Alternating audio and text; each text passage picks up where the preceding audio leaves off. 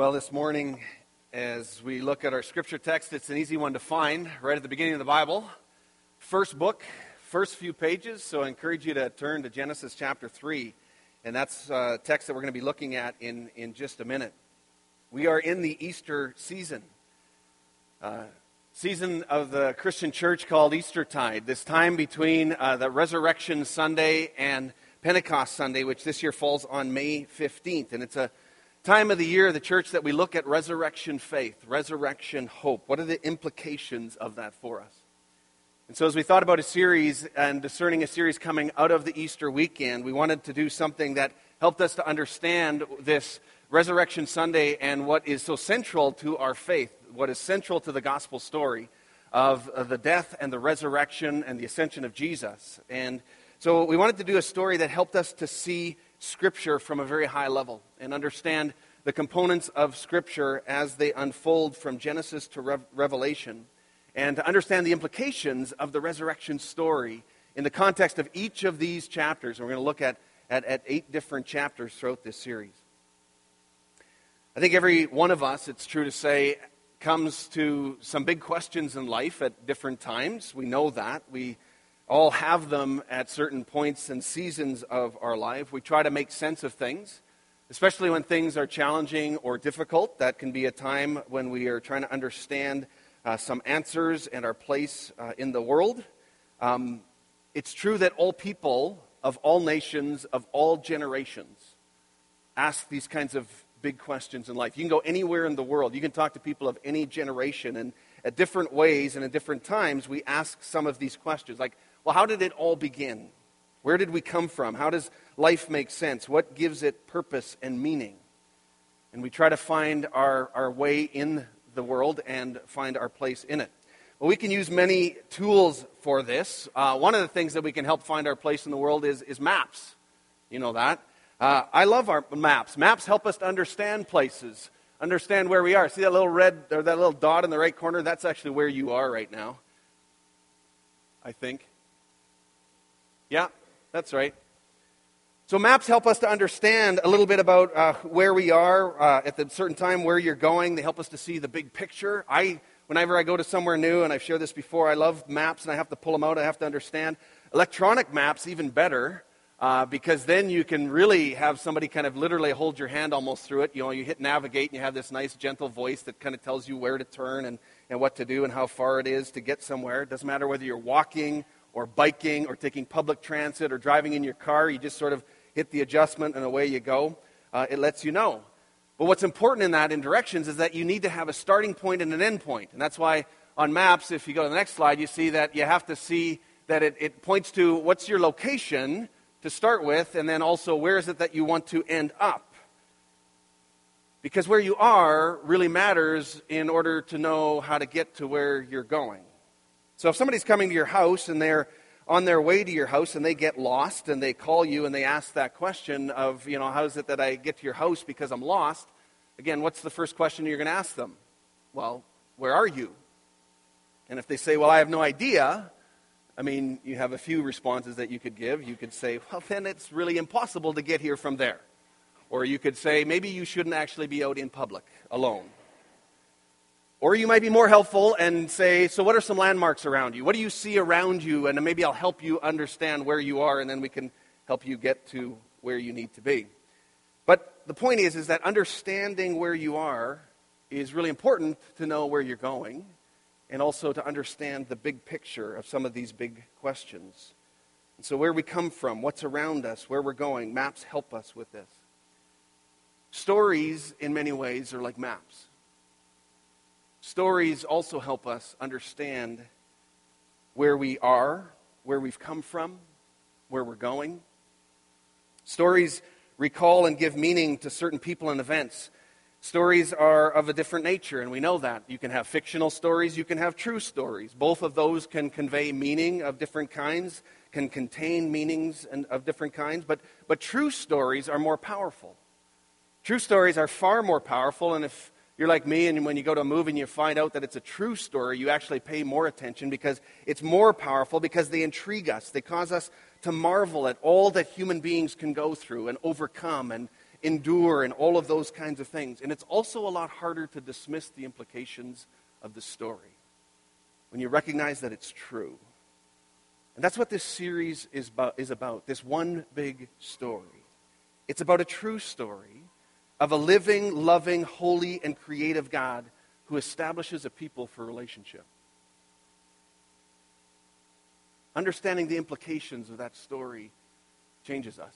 It needs to change us as we try to understand more and more about how we fit into this story. Because stories, again, are like a map. They tell us where we come from, where we are, where we're going. And it gives meaning to, most importantly, the why and the who. Not just what happened and where and when, even though those things matter too, but what's really important and what they help us to understand is the why and the who. Who is it that began this story? And so in these weeks that we're in, we'll look at these 8 chapters of God's big story and to understand these different segments and how they fit together and how they all point to the cross and they focus on the center point of our gospel story, which is Jesus Christ. And I think this series will help us to understand our place in it as well, too. Because our story only makes sense in the context of God's bigger story. So we need to see and understand that first. The first chapters of these 8 that we're going to be talking about in this series are actually all found in the book of Genesis, which has many chapters in it. But in terms of this big story, the 3 chapters that we're beginning with come all out of the book of Genesis. Last week, Dale began the series, and he began where he needed to begin, which is in the beginning, and that is the story of creation, and Genesis chapter 1 and 2. In fact, 2 accounts of creation. Again, told from different perspectives for different purposes, but telling the same true story. And today we're going to look at chapters 3 to 11, and primarily focusing on chapter 3, but it's a story of brokenness. And next week we'll look at chapters 12 to 50 of Genesis and look at this aspect of promise. Genesis, as the name implies, is a book of beginnings. It's a book of origins, beginnings of the cosmos, beginnings of humanity, beginnings of the people of Israel. It's an account of what has been called theological history. And it's important for us to understand that. That means, and part of that meaning is that it doesn't have always all the answers that we would like to have and all the questions that we bring to it, because it wasn't intended for that. Again, it's theological history. It focuses mostly and more so on the why and the who and the truth of the stories and what we need in that. For instance, when we come to it with science and the creation story, can the creation story withhold the scrutiny of science? Absolutely. They go hand in hand and they answer many of the questions, but at the same time, it doesn't necessarily give us all the answers that we would like it to give us because it maybe wasn't intended for that. As theological history, it gives us enough of the true historical record to understand who God is and who we are in relationship to Him. And Genesis 1 to 3 is absolutely foundational text for all of Scripture and understanding all of God's story and why things are the way that they are. I think one of the things that we have to admit, whether we admit it or not, we see it all around us all the time, is that the world is messed up lots of different ways. The world is broken. Things are broken in all kinds of ways. And we might, again, ask, why is that? What's going on in the world? And we will find in our text today in Genesis chapter 3 where sin enters the story. And where sin leads to this brokenness of humankind and brokenness in so many ways. We'll see it in the very beginning in Adam and Eve in chapter 3. But we also see it in chapter 4 in the story of Cain and Abel. We see it in chapter 5 of Genesis in the implications of sin and how life at one time was like 900 plus years, and now life is scaled back and people are not going to live any more than 120 years. And so there's a diminishing amount of life that is given to people by God. In chapter 6 to 10, we see the story of Noah and the flood and the implications of sin in a world gone wrong. And then lastly, in Genesis 11, we see the story of the Tower of Babel and the implications again of sin in that story as well. Cycles of sin and brokenness that just come in waves over and over again, just repeats itself. It seems like it's just relentlessly established. And this sin and this brokenness is found in absolutely every culture. It's found in every generation. It's found throughout the course of history. We feel it in our hearts, in our own lives, in all kinds of ways. And it's expressed in different ways, but really it essentially comes down to this one thing. It comes down to actually declaring, whether we verbalize it or not, but in our hearts what we're really saying is, I'll be God right now. Which is at the root of all this sin, this pride of saying, no, maybe I'll be my own God right now instead of submitting to the one true God. And so we see the evidence and we feel the evidence of this reality in our lives. So look at Genesis chapter 3, and I'm just going to walk through a first number of verses, and then we'll just touch on, we won't read through the whole chapter because of our time this morning. But after the creation accounts in 1 and 2, we come to chapter 3, and we're immediately introduced to the serpent. We're kind of caught off guard by that in some ways. There's no kind of preamble to that, but all of a sudden this serpent that represents everything that is evil comes in and starts right in this story. And it says, the serpent was the shrewdest of all the wild animals that the Lord God had made. And one day he asked the woman, did God really say you must not eat the fruit from any trees in the garden? Of course we may eat fruit from the trees in the garden, the woman replied. It's only the fruit from the tree in the middle of the garden that we are not allowed to eat. And God said, you must not eat it or even touch it. If you do, you will die. You won't die, the serpent replied to the woman. God knows that your eyes will be opened as soon as you eat it, and you will be like God, knowing both good and evil. The woman was convinced. She saw that the tree was beautiful and its fruit looked delicious, and she wanted the wisdom it would give her. So she took some of the fruit and ate it. And then she gave some to her husband who was with her, and he ate it too. And at that moment their eyes were opened, and they suddenly felt shame at their nakedness. So they sewed fig leaves together to cover themselves. And then the story goes on to record how it caused this brokenness between them and God. And how suddenly it uses different language where God was looking for them in the garden. They heard his footsteps in the garden, and there was this calling out and this conversation that happened. And God is asking, what have you done? And the woman tells the story of the serpent. And he says, God says to the serpent, because you've done this, you're accursed more than any animals, domestic and wild. You'll crawl on your belly, groveling in the dust. And then this prophetic word, he says, I will cause hostility between you and the woman and between your offspring and her offspring. And he will strike your head and you will strike his heel.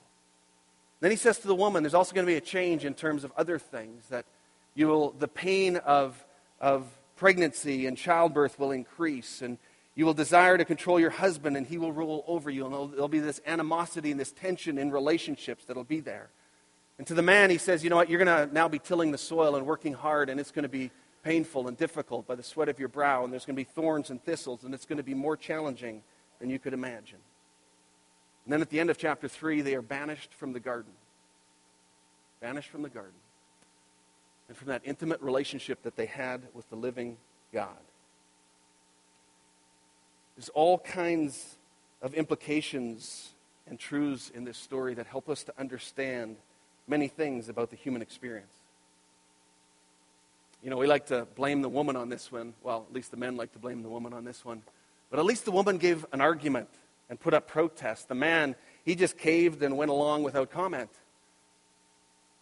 But both are guilty. Both are falling into sin. Both are continuing on in this pattern of making choices, of saying, no, I will be my God right now. Genesis chapter 3 really gives the backstory to so many of our big questions. And I mentioned some of them earlier, and those are some of the large questions. There are some really specific questions that you can come to this Genesis chapter 3 with as well, that you might ask, I might ask. Why is my work at times so frustrating? You might ask. Why is it that childbirth is so painful? Okay, I've never asked that, but in the moment, I've been hit by people who have asked that quite loudly. Why are relationships so difficult? Why is there so much anger and violence in the world? Why does God seem so distant? I mean, these are some really relevant questions that, if we look closely at the Bible narrative, we see that the origins to the answers, any kind of answers we would come to with these questions, come from Genesis chapter 3. This sin that enters into the world, the decisions and the choices that are made by these people.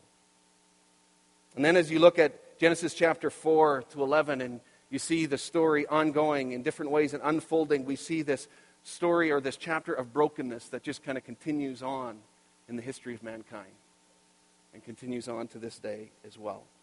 Because when you look at the end of chapter 2 of Genesis, you see that creation was at peace and that things were good. Things were the way that God intended. And the relationship between humankind and God was in a healthy, good space. The relationship between man and woman was good and healthy and wholesome. The relationship between them and creation was healthy and good and whole. And everything was at peace. Everything was the way it should be. And then in chapter 3, it starts with this serpent representing evil, and everything changes. And again, we can't just blame the serpent, because God gave us choice. And sin and brokenness enters in with the choices that are made as we say, I'll go my own way, just as they did, just as we do. So now we see that there's brokenness between man and God. They're banished from the garden. We see that there's brokenness between the man and the woman as there's this tension and this wrestling for control and power and relationship. There's this brokenness that is there between even them and creation. And there's this brokenness even between them and themselves as they now feel shame, this inward shame that is there because of the sin that is caused that they didn't feel before. And starting in Genesis 3, verse 15, in that text, we see the punishment of the serpent, and how God is declaring his intention to defeat evil, and he ultimately will, where he says, and I will cause hostility between you and the woman, and between your offspring and her offspring, and he will strike your head, and you will strike his heel. And again, it's this prophetic word of pointing ahead to one day when this evil will be defeated ultimately. But Genesis also shows us God's continuous and passionate pursuit of his sinful creatures. We see in all the stories that we'll touch on today, we'll see glimpses of grace. Grace is not only found in the New Testament, grace is found throughout the Old Testament in all kinds of ways. We'll see them even evident here in each one of these stories that are found in Genesis 3 to 11. You see it in the story of Cain and Abel in Genesis chapter 4, where we have these two brothers that are already living out what was declared in chapter 3. They're already living out in terms of bitterness and conflict and jealousy that is there between these two brothers. And God asks Cain, and he says, why are you so angry? And then he gives him this warning in verse 7. He says, sin is crouching at the door and eager to control you, but you must subdue it and be its master. And I was reading that this week, it struck me again that it so closely parallels even what Paul said in Romans chapter 7, where he said this. He says, I've discovered this principle of life, that when I want to do what is right, I inevitably do what is wrong. And I love God's law with all my heart, but there's another power within me that is at war with my mind. And this power makes me a slave to sin that is still within me. Oh, what a miserable person I am. Who will free me from this life that is dominated by sin and death? We see that right in Genesis chapter 4 as God is speaking to Cain. And he says, be careful. Sin is always crouching at your door, eager to control you, but you must subdue it and be its master. But instead, if you know the story, we know that sin overwhelms him, and Cain makes choices where he kills his brother. And brokenness, the story of brokenness continues. But even then, as God judges Cain and he banishes him from the land in his presence, you see glimpses of grace. Because as Cain cries out that he will be killed immediately when he leaves the presence of God, and because of what he'd done, God puts a mark on him, it says, in verse 15 of Genesis chapter 4. God puts a mark on him so that people will not kill him.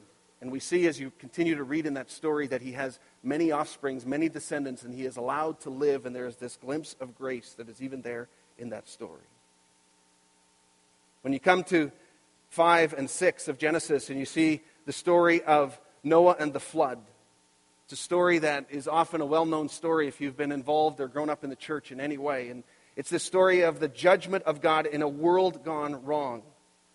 And there's such strong language in Genesis chapter 6, verse 5 and 6, where the Lord observed the extent of human wickedness on the earth, and he saw that everything they thought or imagined was consistently and totally evil.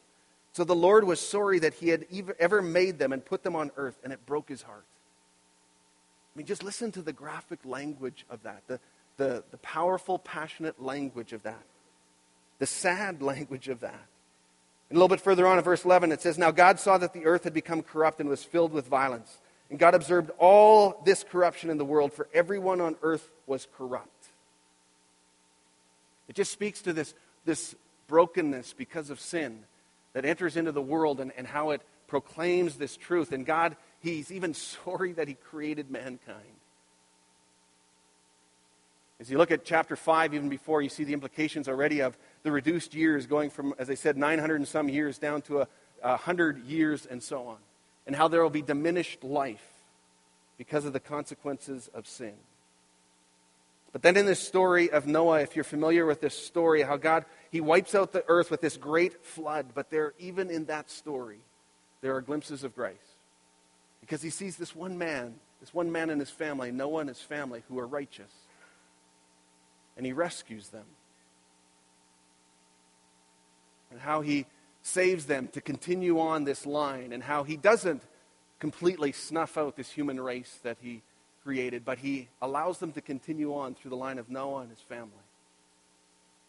Symbol of grace. And at the end of that chapter, in chapter 9, you see the covenant that God makes with Noah and this symbol of the rainbow. And He says, this will mark the truth of my covenant with you, that I will extend grace and I will never do this again.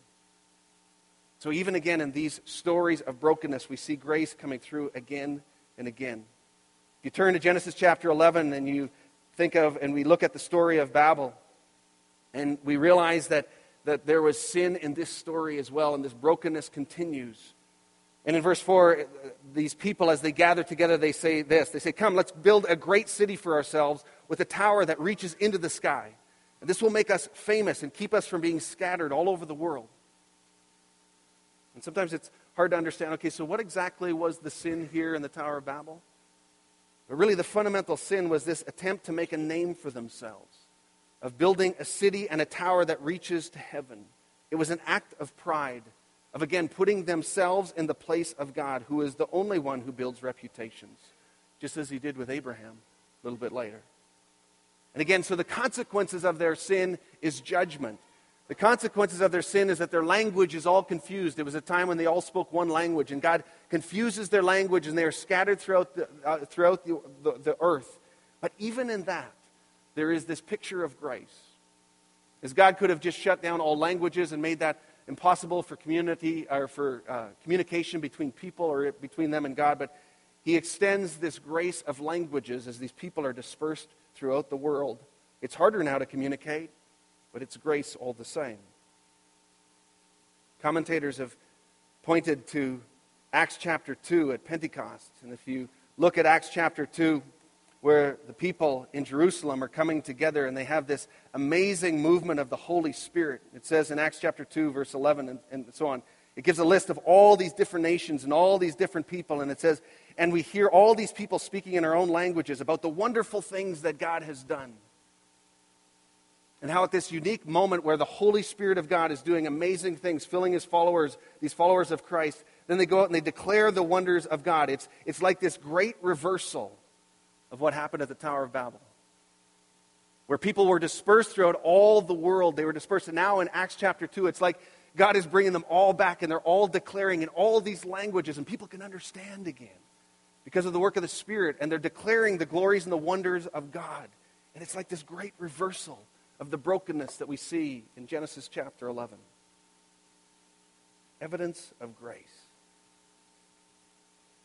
You know, the story of Babel in Genesis 11 has been called the last of the primeval narratives at the end of this series of stories of brokenness. And in Genesis 11, there's still no obvious solution to the sin problem. But in God's timing, He introduces something new and something incredible that we'll step into next week. He does so in the person named Abraham and his wife Sarah, and an incredible promise to a people that He sets apart to declare His glory and His goodness. See, in each of these stories that we so briefly touched on here, and I realize that, we see how man seems addicted to sin, how God shows that sin doesn't get a free pass. There is judgment for sin. There are consequences for sin. But equally, though, we see a God who doesn't give up on us. We see a God who continues to pursue us, continues to extend grace to us, continues to provide a way out for us, continues to rescue us in so many ways. Even when you go back to Adam and Eve in chapter 3, If you read through that whole chapter, you see at the end of that account, before they were banished from the garden, it says how the Lord God himself knit together and made garments for them out of the skins of animals. God made them clothes. What an amazing picture of grace, even in the midst of judgment and the consequences of sin. So what do we learn through all these stories of brokenness? I think one of the most significant things that we learn is that this is our story too. We too are sinners. We too are the ones who cause brokenness in the world. We too are the ones who cause distance and brokenness between us and God, and between us and other men and women, between us and creation. We too live in the midst of this brokenness in this world, and we contribute to it as well. When we see the world and we see all the things that are broken and all the evil that's there, and we kind of wonder, why in the world is this evil so prevalent all over? We need to recognize that this too is the story of our heart. That this too is the story of the evil that is there within us. That just as God said to Cain, that we too need to subdue it and be master over it and not allow it to master over us. In 1 John chapter 1,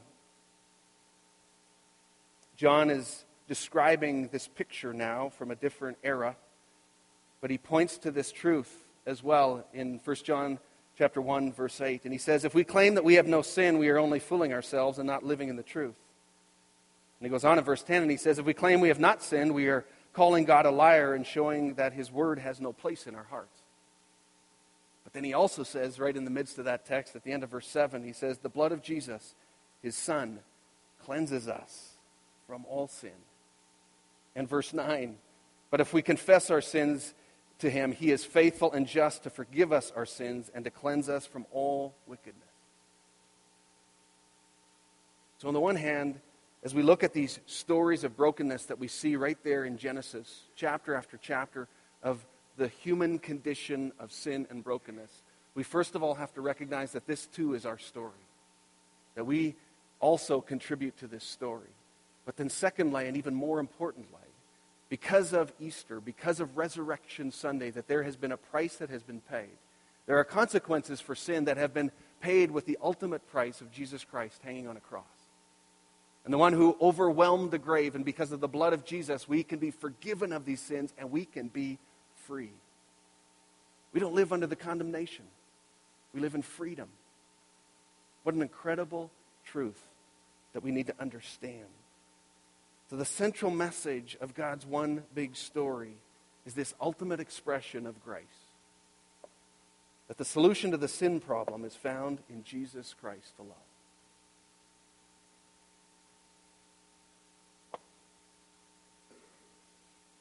Heavenly Father, we thank you so much for the truths of this story, of these stories.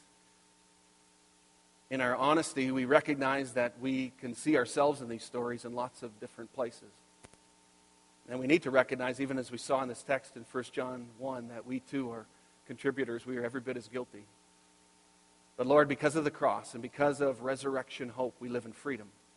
And we don't have to live in condemnation in any way, but we know that you, Lord Jesus, have taken care of the penalty and the price of sin. And you have taken it to the cross, and we thank you. And Lord, I pray for anyone here who feels more heavily that weight of brokenness, the brokenness of this world. God, may your freedom and may your hope overwhelm us. And may we see and know more intimately the implications of the cross and all that it means for our human condition, for our own personal condition.